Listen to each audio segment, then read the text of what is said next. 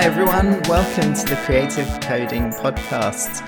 I'm your host Seb Lee Delisle. And I'm your other host, Ian Lobb. And today we've got an actual subject for a podcast for once. Yay.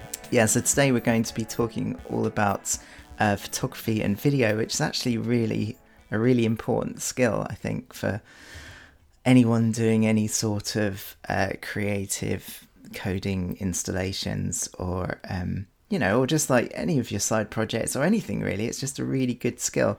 I think it's one of those creative skills that technical people seem to gravitate towards. I think it's the gadgets. I think people just like cameras. They're cool gadgets, right? Yeah, it's definitely the gadgets. It also doesn't require a great deal of manual dexterity like drawing or painting would. Yeah, and I think it's been really good for me to... I've been taking photographs all my life. I did photography A-level. I did photography A-level as well. Did you? It was That's darkroom cool. Still when I did it. It was probably the last days of darkroom. It was great.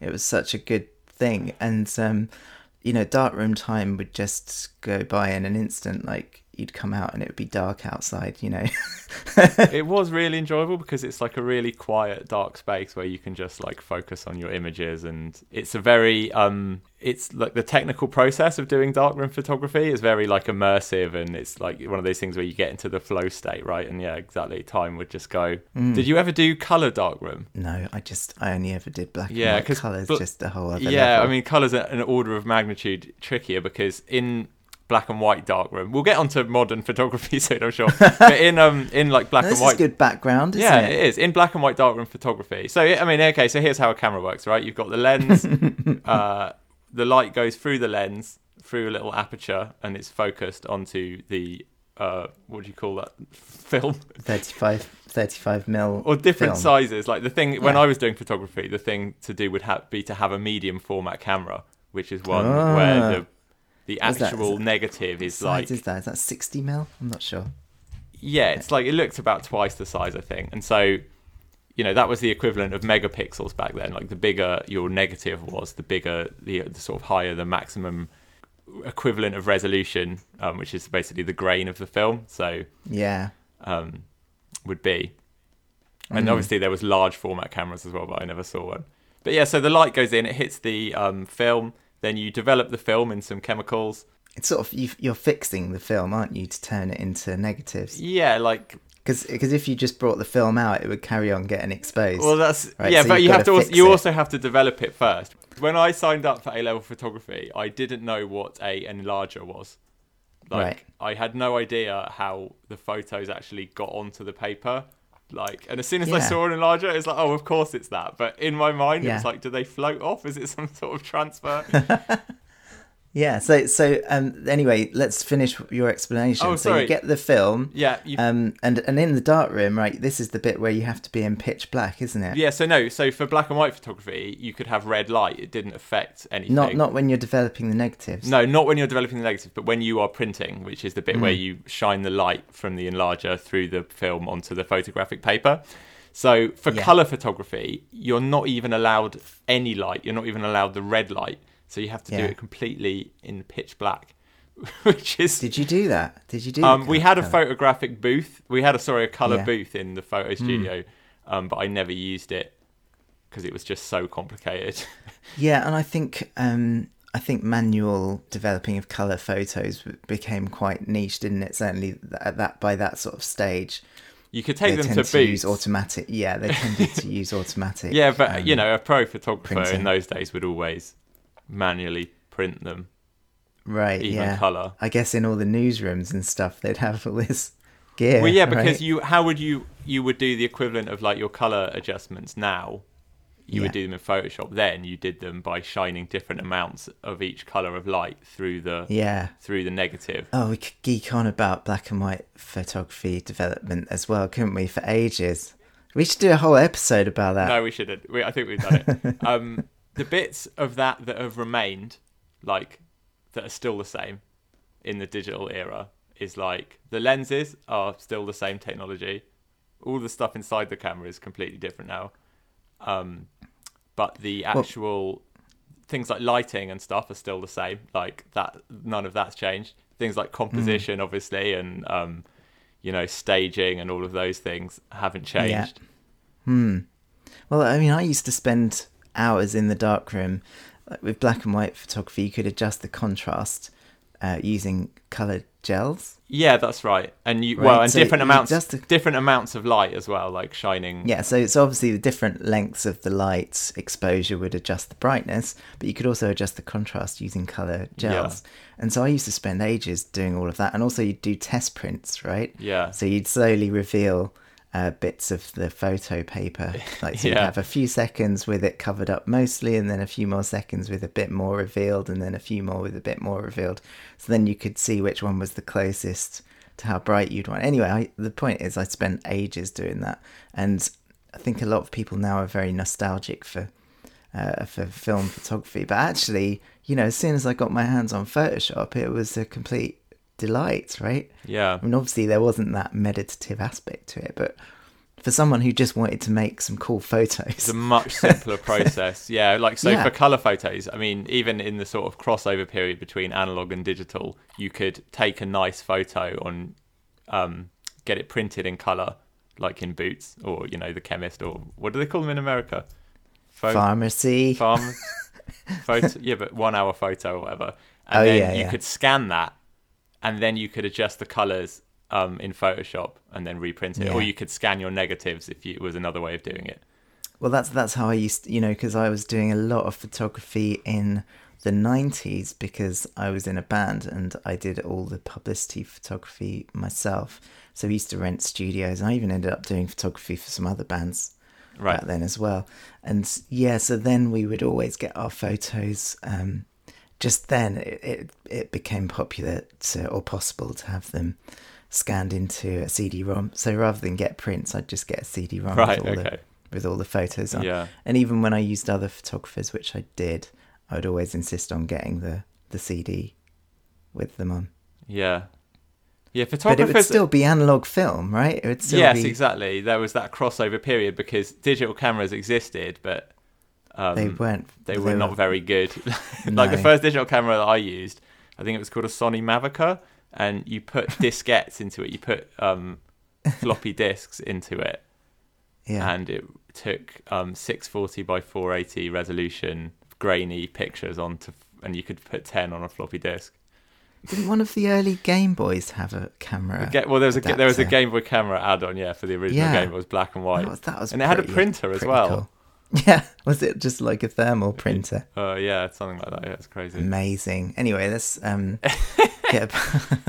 get back on track. So, I mean, you say that there's a lot of similarities between analog film and lenses, and I suppose in principle it's essentially light going through a lens and onto something, and that thing is now a digital thing, a sensor. It's called a CCD, is that right? Is it still called that? Yeah, the CCD is one type, isn't it? But I can't remember what it stands for, and I think there's like CMOS as well. I don't know. Yeah. It doesn't. Does it matter? No. Maybe. Well, maybe it does. If we want to be, we've never been too full of the information on this show, have we? Anyway, I think what has been really groundbreaking is the miniaturization of cameras. Yeah. Just in terms of smartphone cameras, which are kind of spectacular. They're very good, aren't they? Yeah. They're really spectacular. But it's hard to take like pro-looking photos on a camera phone, I think. I'm not sure that's true. Okay, some of the main reasons are like doing telephoto type things, which is quite an important part of photography. You can't do some types of photography. If you're taking photos at a conference or a football game or whatever, you want to be able to be far away from the subject and zoom in on them and take a photo. Yeah. You obviously can't do that on a flat camera. True. True. Yeah. So and also with well, you probably remember the big deal that Apple made about their double lens camera for portrait photography. Is that to get depth of field? Yeah. What do they call it? Bokeh or bokeh? BOKEH. Isn't bokeh purely just when it's little lights? I don't think it is. I've seen it referred to any sort of blurry background, but I think I think it initially used to just be sparkly, blurry lights in the background, didn't it? So one of the main things that like can make a portrait photo look more professional is to have a low depth of field. So basically either only the person's face or sometimes only even part of the person's face is in focus and everything else is blurred. And what that does is it just helps to concentrate the sort of focus of the image. Yeah, it looks really nice. It's always been a problem to get that on consumer technology. For example, old video cameras, it was really, really hard to get it. The only way to do it was to like go really far away and then zoom in. So the more zoomed in you are, the more the background tends to blur. But we'll come to that, I think. On a camera with manual settings, you set the aperture down to something really low. Really wide aperture. Yeah, exactly. So so the wider the aperture, the shallower or the narrower depth of field that you'll get, so a limited range will be in focus, and the wider the aperture is, the less range of focused distances that will be. Yep. I didn't explain that very well, but you got the point. Yeah. So with smaller lenses, and particularly like the mini iPhone and smartphone lenses, you tend to have quite a wide range of focus. Yeah. I mean, it's very difficult to get blurry backgrounds unless you do what Apple did with their clever double camera thing. They're doing it in software. Is it good? I don't think it's perfect, but I think I've read some things by photographers that say that it can be, that often it's just great. Awesome. So that's cool. And I think we're going to see more of that kind of software processed photographs in the future. But let's start at the beginning. Okay. Because I have kind of got a vague structure for this. Okay. And I think you have as well, haven't we? So they're probably completely different. They're completely incompatible. But what I was going to talk about, I was going to start with, which we've pretty much done. I was going to start with, what you can do with an iPhone and what sort of skills you need to develop, even just with those. Oh, okay. That's actually a really interesting topic. So what would you say you can do with an iPhone? Well, I think there are some really important skills that you need. And I think we've glossed over these a little bit already, that you don't need a good camera for. And that's framing, composition, if you're talking about photography and video. But specifically with video, you need to understand how to edit video. Yep. To make it work, to make it tell a story. And that's the sort of basics, right? In the 90s, I did a video production course that was like an evening class, like adults courses, and I learned a lot there about how to, astonishingly we were using I think there were 3 machine edit suites, VHS, right? So it'd be tape to tape. You'd basically be doing tape to tape. VHS editing was the absolute worst. It was so awful. It was just awful. But what that taught me was how to make things work from shot to shot. Yeah. Particularly for narrative. And I guess that's less relevant for, if I'm doing a product or an installation video, it's going to be more like a sort of showcase or a show reel. It doesn't necessarily need to make sense from one shot to the next, but still there's going to be the dynamics, the energy of it, starting with a wide shot, or even if you want to be creative, you could start with a really close up shot. So you can't really see exactly what's going on, so it piques the viewer's interest, So there's those sort of creative decisions and getting those narrative things across. I mean, I think that it was just fun to do a video production course, or and I suppose there's loads of stuff now, isn't there, online even.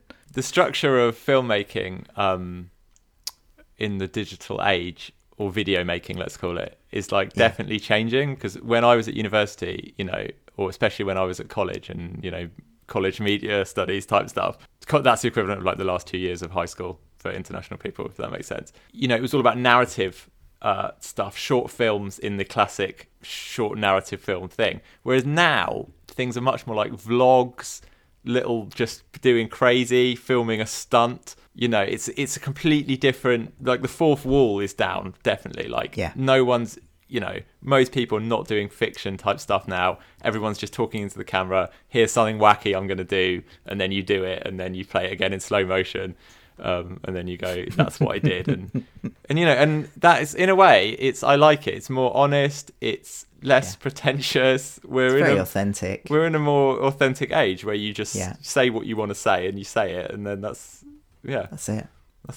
So, I mean, I guess for stuff like that, it's more about your instincts, isn't it, as a presenter almost? And but yeah, exactly. I mean, that's the thing. It's like, if you want to be like a vlogger or whatever, I mean, we're getting a bit away from photography and stuff, but like one of the main skills is is your personality, isn't it? You're doing a performance, right? You know, and people who like YouTubers and streamers who, you know, their job is that they play video games. It's like their job actually isn't playing video games. Like, they're entertainers, and the video games aspect is just like, that's just a hook. That's just something to give them some content while they actually just do like a comedy performance or some sort of discussion. Yeah, I do. I mean, I do think that's very relevant to this as well. And, you know, you can get started doing stuff like that pretty easily, can't you? I think it's the reason I like iPhones for video and photography is just because of how accessible it is. Yeah. You know, everyone's got an incredibly high quality production studio in their pocket. Yeah. Right? The mic is really decent. The mic's good, although, you know, well, we could probably do a whole episode on sound, but you'll get vastly improved results if you use a clip-on mic for those things. And actually, the sound can betray you often more than the video. Sure.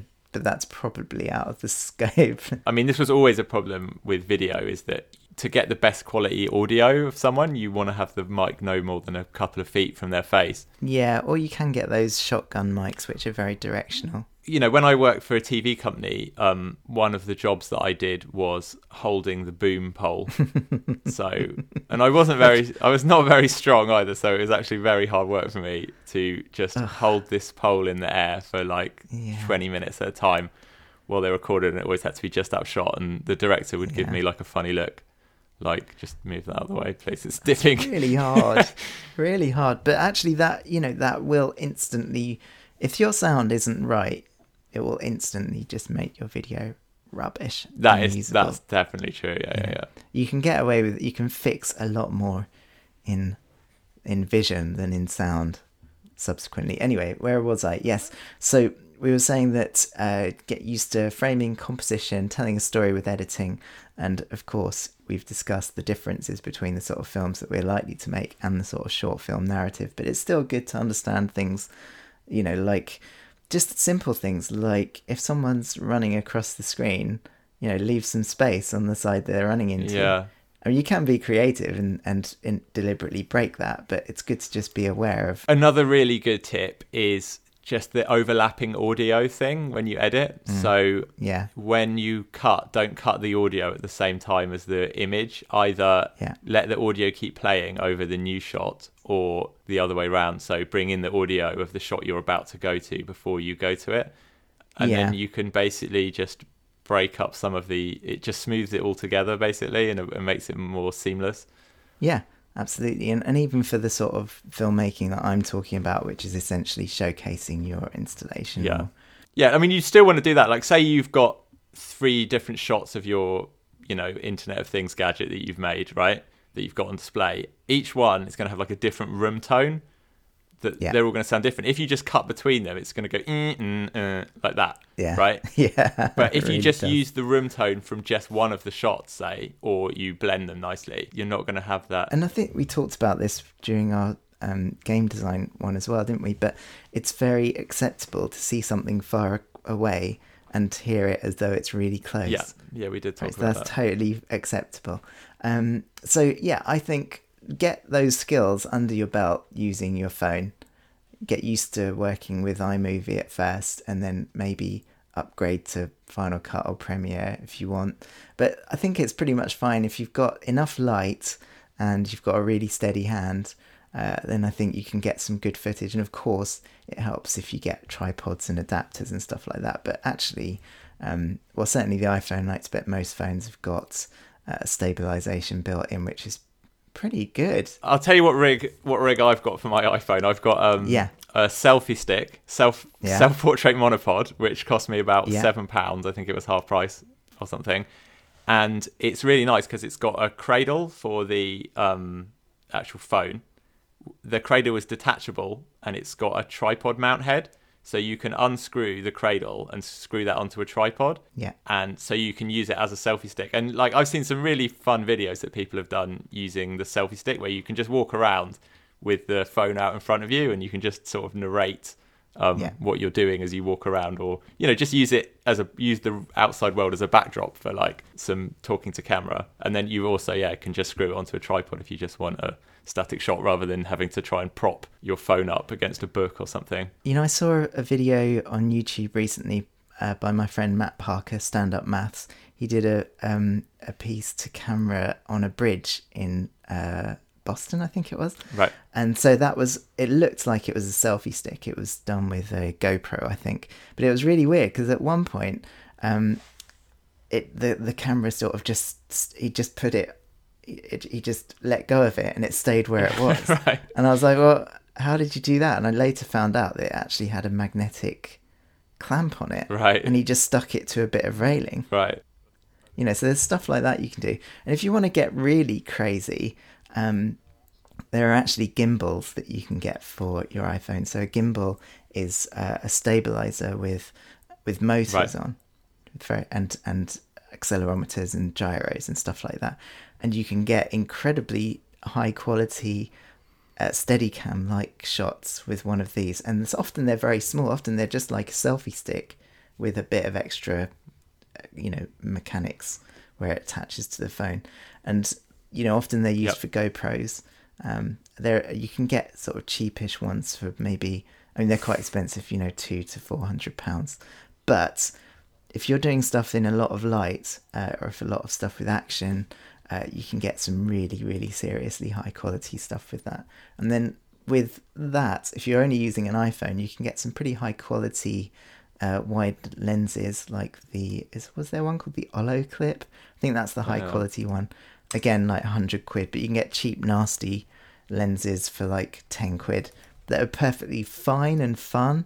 So it's just, if you wanted to try it out, you could do that, but then move up. Then, of course, if you did want something slightly better quality and you've got plenty of light, then you can go up to the small GoPros, which are great for action stuff and wide angle. So anyway, so we got the creative skills of composition and editing, storytelling, editing software, and it's fine if you've got enough light and a steady hand. You can use gimbals and selfie sticks and tripod adapters and lenses to help. Then, of course, we get to the sort of creative side of the editing process. So for film, that would be adjusting all the levels. For photography, it would be adjusting levels and color balance and possibly filters and stuff. For video, it's similar, but they call it color grading and color correction, which is essentially fixing or even changing the color of the film to give you a certain effect. And I first encountered this stuff with Photoshop, right? The levels thing, hue, saturation, all that stuff, color balance, and I found that you can really push it quite far, right? You can make quite extreme things, but because you've seen it how it is, in your mind, it's like totally weirdly colored now. But actually, people's brains do just adjust for color, so it can give really nice creative effects. Example of this is that I did the photography at Full Frontal, FF-Conf, the last 2 years in a row. And I was just using my Canon DSLR, which isn't brilliant in low light, and there's literally no lights at FF-Conf. Yeah, some conferences are really dark, like they don't even like the stage, really. Like everyone presents essentially in the dark, right? Yeah, well, they do light the stage, but it's difficult lighting because it's very stark on one side and very dark on the other. Because it's in an old cinema, which is a beautiful building, but it's dark. Speakers also complain if you light the stage too much, because they go, I couldn't see that. Because they can't see the audience. Oh, boo-hoo. What I tend to do is, if I ask that the house lights are up a little bit. And then you can see the audience, That's a better solution. And I think, and actually, I guess it depends on the tone of the conference, but certainly at FFconf, I think the last couple of years they've left the lights on a bit during the talks, and it helps because if you're in a dark cinema, it's a long day, you can get a bit sleepy. Yeah, absolutely. Yeah, I've been very sleepy Anyway. at conferences, especially because conferences tend to have late nights at the bar somehow wedged into them. So sometimes course. everyone looks just so tired. Anyway, to finish what I was saying, so the photographs, I had to boost the ISO up quite high. We could have a whole conversation about ISO, right? And how it was in film, but essentially how sensitive the So basically, like is. And you can boost the more, the higher the ISO, the more noisy your image, but the lower light you can shoot in. Yeah, and in old school organic film, analog film, you would call that a fast film if it had a higher number, because you could open the shutter for a shorter amount of time. It wouldn't need as much light. Yeah, like the typical film used by negative. people on consumer things back then was like a 400 film, which is pretty fast film. Like that was designed where if you just took something with a single bulb, like a single light, you would see something in the image. Whereas if you used like the 200 or 100 film that like we used to use in photography class, if you tried to take a photo just in your living room without a flash or anything, probably nothing would come out. I remember when I was first starting with photography, it was very, 100 and 200 were the popular ones. They were the ones that were in Boots. If you wanted 400 or 800, you'd have to go to the camera shop, right? So, yeah, definitely. I mean, I think that changed probably a little bit as 400 and 800 became more accessible. I don't know. That was my impression anyway. But yeah, 800 in particular would perform pretty well in low light, but yeah, you'd get more graininess. It wasn't great. And it's funny that we've continued that with digital cameras. So obviously the ISO is kind of an electronic thing, right? It's like how much the light going to the sensor use the same numbers as the analog equivalent would have been. Yeah, so my Canon, I was taking pictures at FFconf at about 1600, which I guess would be the equivalent of, in terms of how much noise there was, it would probably be equivalent to analog film at 4 or 800, but there was still quite a lot of noise. But instead of being upset about that or trying to produce natural looking images, I just put loads of filters on it. And so I made creative choices that were quite bold. Like lomography. So that was the whole process of basically using colour to make interesting images with bad quality cameras, essentially. And plastic lenses. I even bought a plastic lens for my Canon. It was what was it? I think it was a Lomo lens, I think they call them. Yes, what was I going to say? Yeah, so there are sort of creative decisions that you can make. You can stretch things to look slightly unreal, but your mind, it just sort of looks cool.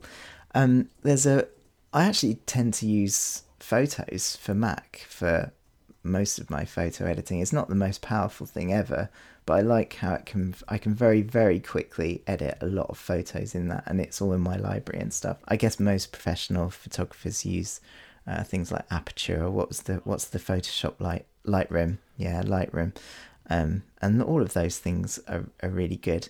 I wanted to mention one of the filters, which is cross processing, which when I was in a band, I would hire photographers. There was even quite a famous one. I think he was called Steve Double, and he was quite a famous music photographer, and he would use cross processing, which is essentially taking photos with slide film and processing them as though they were ordinary film, and you'd get this weird distortion of colours. They tend to look quite blue, and now of course that's a button in Instagram or Photos for Mac or whatever. So I wouldn't be afraid to. It's interesting how you can be creative with the technical side, right, and how you can push that colour correction. You can solve a lot of problems with the footage by just making it a slightly more extreme look, and that's what I did with FFconf. So when you came out of FFconf and you looked at your photos, were you underwhelmed? Well, I was editing them and posting them as I was taking them. Quickly, like boosting the levels and doing something with the colour and then just chucking it out. And deleting all that. I try and work very, very quickly, because otherwise, if you don't edit your photos immediately... Talk about is the fact of just like shooting loads and loads of photos is just one of the best things you can do, because you never know exactly, especially if you're taking photos of like a human subject or an animal, or just anything that's happening. Well, and especially while you're learning as well. I think there's no doubt that the very best photographers can be very efficient and just catch it. You know, to get that sort of level of experience requires the sort of mythical 10,000 hours of practice. If a modern professional photographer like a paparazzi or a war photographer or whatever, they have a machine gun style shutter that just goes digga, right? It takes more than like several photos per second. So they're not waiting for the perfect moment. What they're doing is they're putting themselves in the right position, framing the shot how they want it, and then just firing off load, get that moment when it happens. Yeah. I mean, there are definitely professional photographers that are like that. I guess I'm saying that there are some that are very selective and skilled at catching a moment. But yeah, I'm not talking about paparazzi. No, but I mean anyone or news photographers, like people who are taking photos of things that happen once for a very short space of time.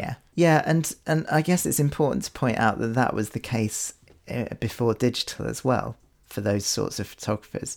The only difference was they'd have auto wind mechanisms on their camera.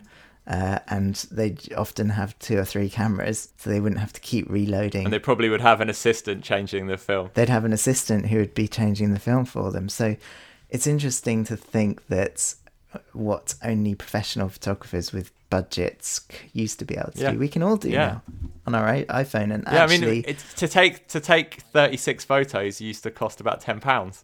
For the film and developing. Absolutely, at least £10. Yeah. Now it's essentially free once you own the equipment, which is absolutely not insignificant change. And it's absolutely my technique to take a lot of pictures.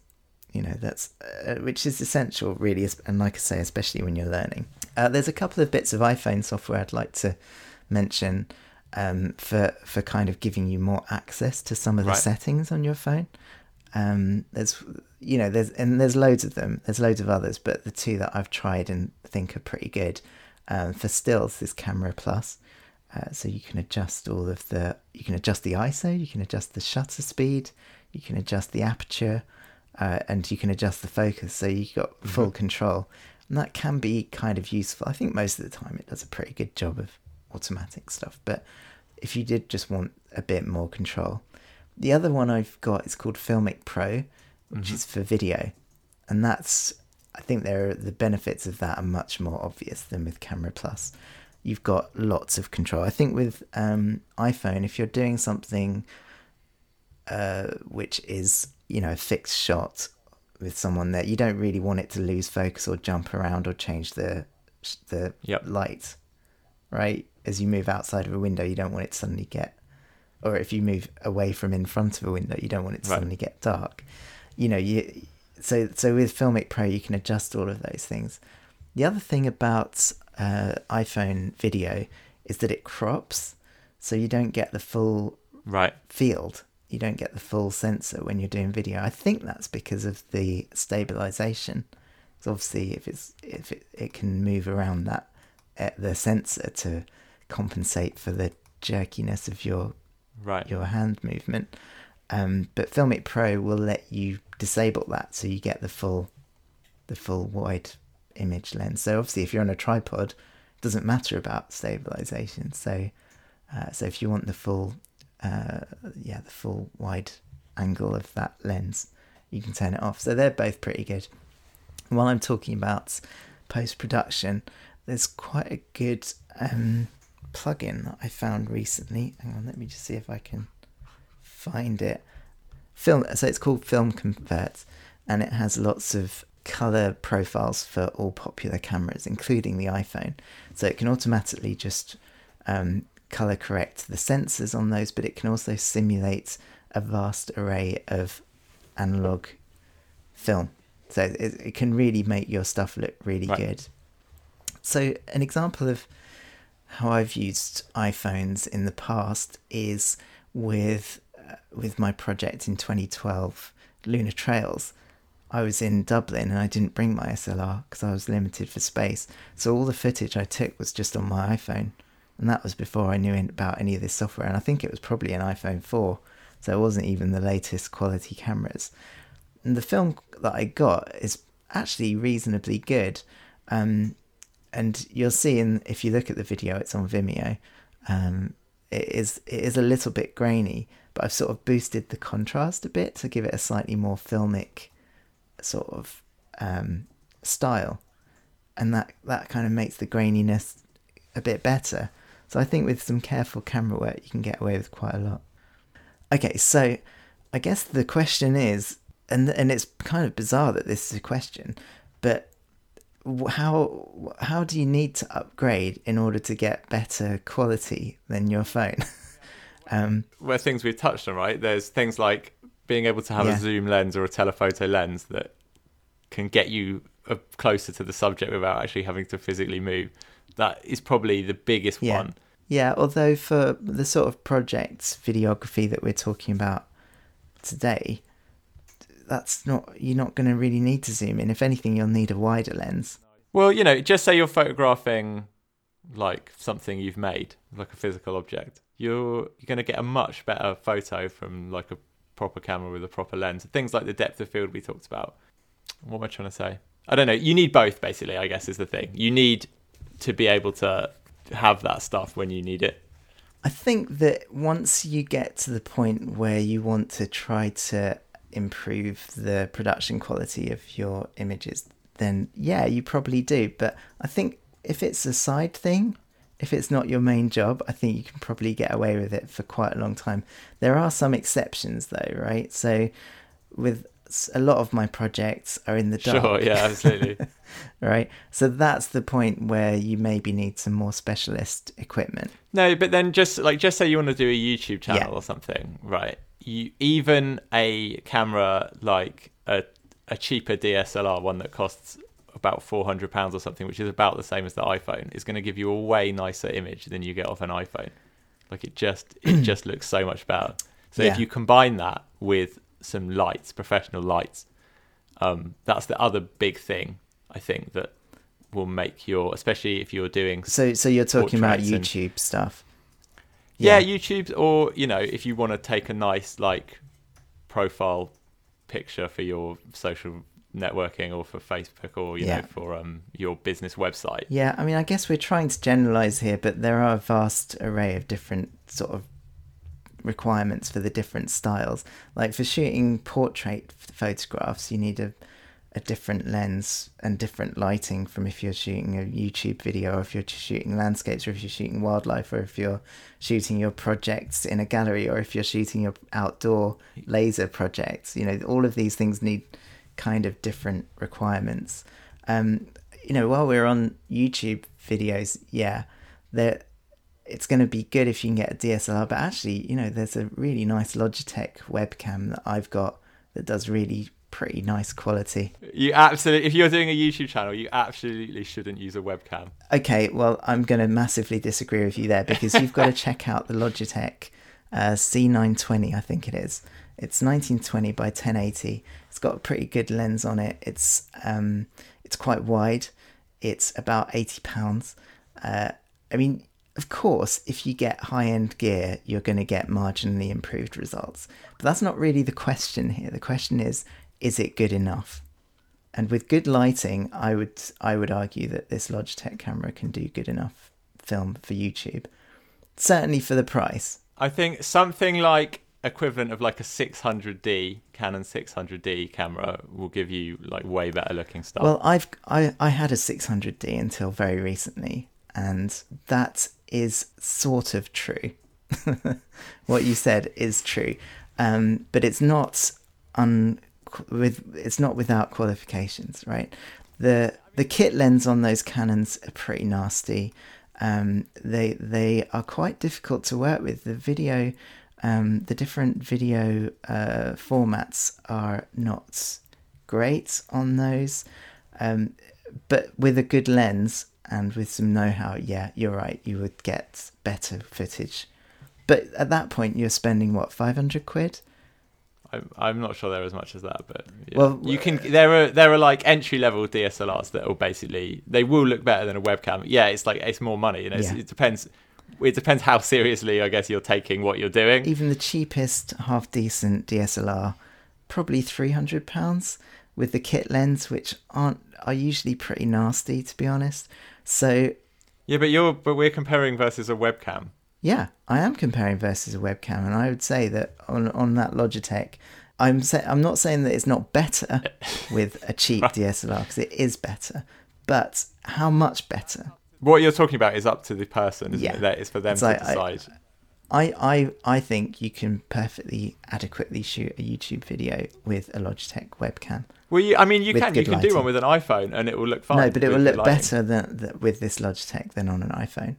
Okay. Right. So and actually, probably the more important thing is light. To be honest, with good lighting, you'll get a really good result. The next level up is probably £400 for a DSLR. So it's like 70-80 quid versus £400. Is it 4 times better? No. Is it a bit better? Yes. Right. So is it so much better that you can't do a video with your Logitech or iPhone? No, it's not. You can. So I guess there's that danger that you think, oh, if only I had a better camera, I'd do a YouTube video, and you just. Well, I mean, people watch YouTube for the content anyway. It's nothing to do with the like the cameras, but. Well, that's true to an extent. I mean, that's why like that's the whole. I guess something we haven't really touched on with photography is that a lot of it is overkill, isn't it? It's prosumer type people basically who want really amazing professional looking stuff, even if they don't need it, even if it's actually completely unnecessary for what they're doing, which is like their family photos or their photos for Facebook. I don't know if that's really the point that I'm making, because I do like to aim for high production levels, and I'll get to this in a minute. I've just invested a hell of a lot of money well, let's get to it now. So let's talk about your new camera, because I find it fascinating. The next level up of cameras is like compact cameras under £200. Really, no point. They're no better than iPhones. DSLRs we've mentioned, the sort of entry level £300-400 you can get. There's a Canon. My niece just got one that was pretty nice. Can do pretty decent video. Kit lens, probably. I think it's like an 18-55, something like that. So reasonably wide, reasonably zoomed. Cheap though, with those sort of DSLRs, it's always going to be beneficial to upgrade your lenses. Also, for doing anything at home or portraiture video, lighting is really important. We can talk about that maybe another time. And then I suppose we could move to mirrorless as well. I actually bought a mirrorless camera. So a DSLR is a digital SLR. Do you know what SLR stands for? Single lens reflex. Yeah, something like that. That sounds right. And that means that it's got a mirror inside it that angles the image up into your viewfinder while you're looking through the viewfinder. And when you take the picture, the mirror flips out the way and lets the image go onto the sensor. There's a new type of camera called mirrorless, which doesn't have a mirror. Instead, when you look through the viewfinder, it's got a tiny little screen in there. An electronic viewfinder, EVF. And until recently, those were pretty rubbish. But now technology's come along. You can get some really good mirrorless cameras with really nice screens, electronic viewfinders in the viewfinder. Yeah. And the benefit with mirrorless is that they're smaller, right? They don't have all that bulkiness. And then, of course, there's the sensor size as well, which also has an impact. So I think there's sort of 3 main kind of sensor sizes. There's I think it's called APS-C, which is the standard sort of size. It's a bit smaller than 35mm. It's the standard in Canon cameras, I think in Nikons as well. But then there's an even smaller one called Micro Four Thirds, which is in the Panasonics and Olympuses, I think.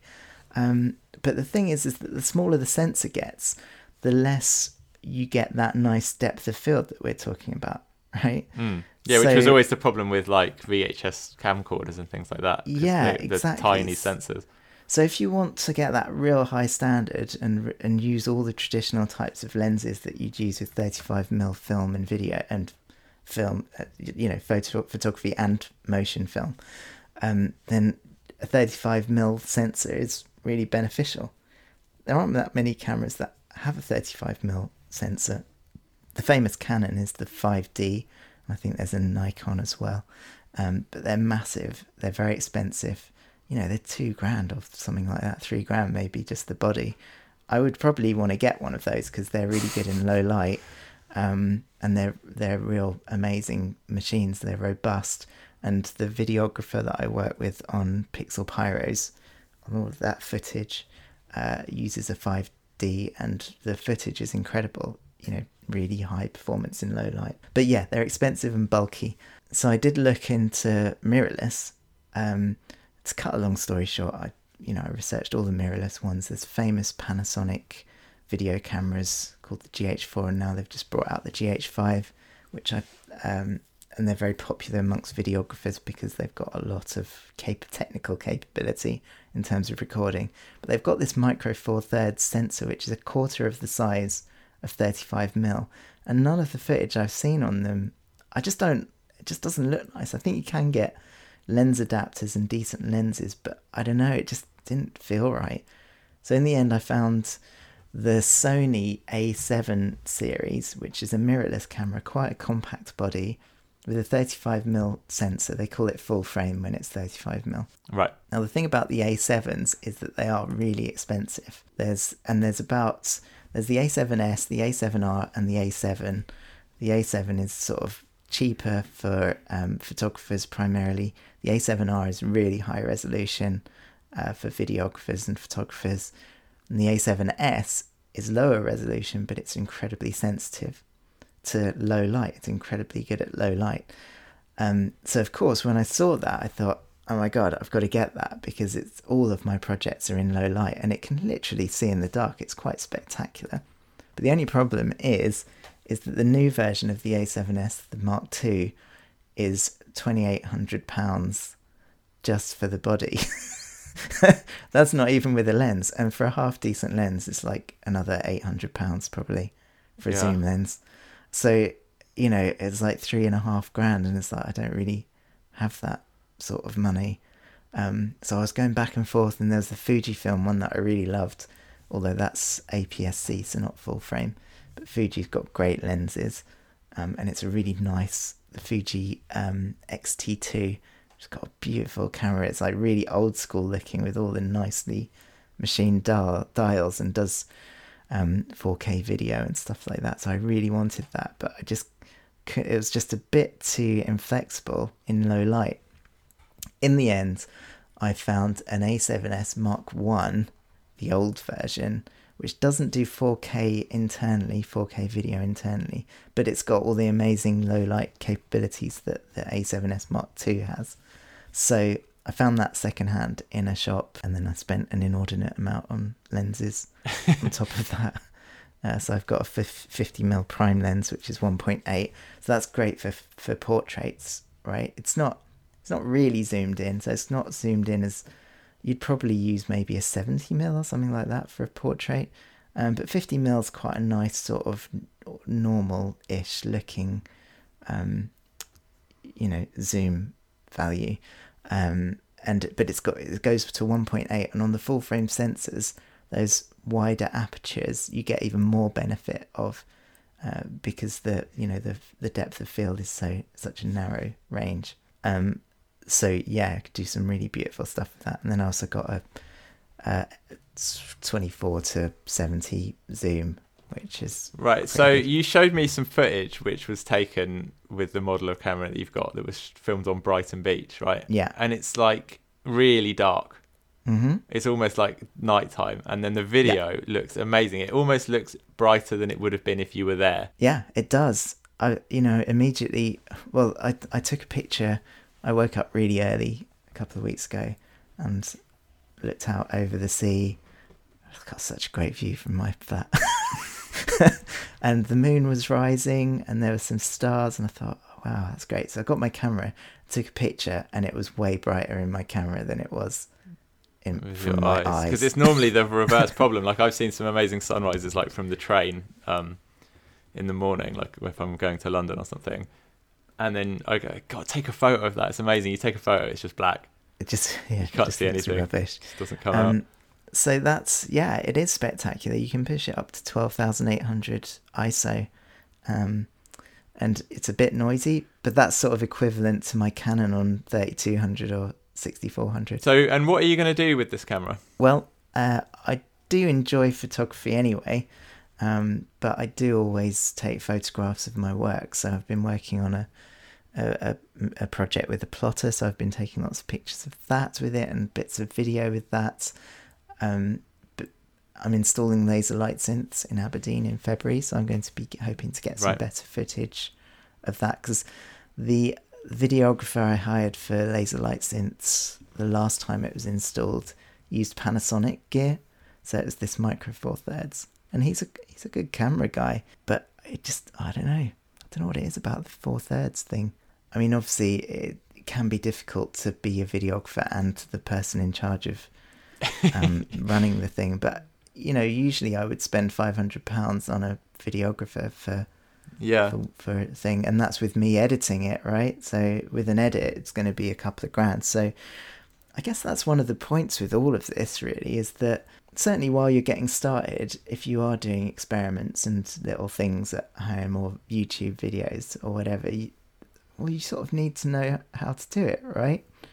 You can't hire a cameraman just to take a picture of this weird little hack that you did. And really, with all of my projects, thousands and thousands of more people will see my projects on the internet than will see it in real life. Yeah, absolutely. So in a way, the video is the project. Yeah, completely. So that's why I spend so much time and energy and money developing these skills. Well, I hope this has been helpful to people who are sort of interested in photographic things. Yes. I think, you know, my main takeaways would just be take loads of photos because one, you'll get better at it, right? Yeah. And two, absolutely. You'll have more options when you come to choose one to take. Like if I'm going to take a photo of someone's portrait, I take like 50 photos. Yeah. And I pick the best one. Yeah. But I think there's some technical stuff as well in there to learn, particularly for portraits. I mean, there's endless photography is as complex as programming in terms of the amount of stuff there is to know, right? Yeah, but there's some really base. You know, you don't need. I don't think you need a ton of information. But you know what I think I'm the saying? main ones are just if thing. you keep looking to try and get better, you'll keep finding more and more things and go, oh my god, I thought my equipment was good, but it's not even remotely good. Look at this other thing. Yeah, and I guess that's really why I was trying to persuade you and our listeners that cheap gear is often good enough, because it's very, very easy, especially for people like me and probably you as well, to think, oh, if only I had this slightly better bit of technical gear, then I could do something brilliant. And really, you know, it's a cliche, but the best camera you've got is the one that you're holding, right? Right. It's like, it's more important to have a camera than no camera, and if you can get good results with whatever you've got. Yeah. If you just make the right creative decisions. So absolutely. Cool. Well, yeah, but let us know what you think. Any questions, any comments? Have you learnt to take pictures and videos of your work? Yeah, if you got any photography tips, chuck them in. That sounds good. Yep, and cool. We hope to hear from you. Thanks for listening to the Creative Coding Podcast. Our Twitter account is cc_pod. Our website is ccpod.co, and our Patreon page is patreon.com/creativecoding. So please go and support the show if you can. Yeah. This has been a very fact-based episode, isn't it? This is you, because the thing is though that I thought we were doing a general photography tips thing, but you have so much technical knowledge about all the different serial numbers and things. I didn't go into the half of it. I mean, if you look at it, if you start researching it, it's a right rabbit hole. I mean, even things like the video formats, and you know, we didn't even cover like things like 4K. You know, how important is 4K? Is it even worth it? You know, all that sort of stuff. And then there's all the different video recording formats, all the different color profiles. I mean, it's insanely complex, but on the surface of it, yeah, just open the aperture up and get a nice blurry background. That's it. Yeah, that's it. Blurry background for the win. Cool. Thanks a lot for listening. See you next time on the Creative Coding Podcast. Goodbye.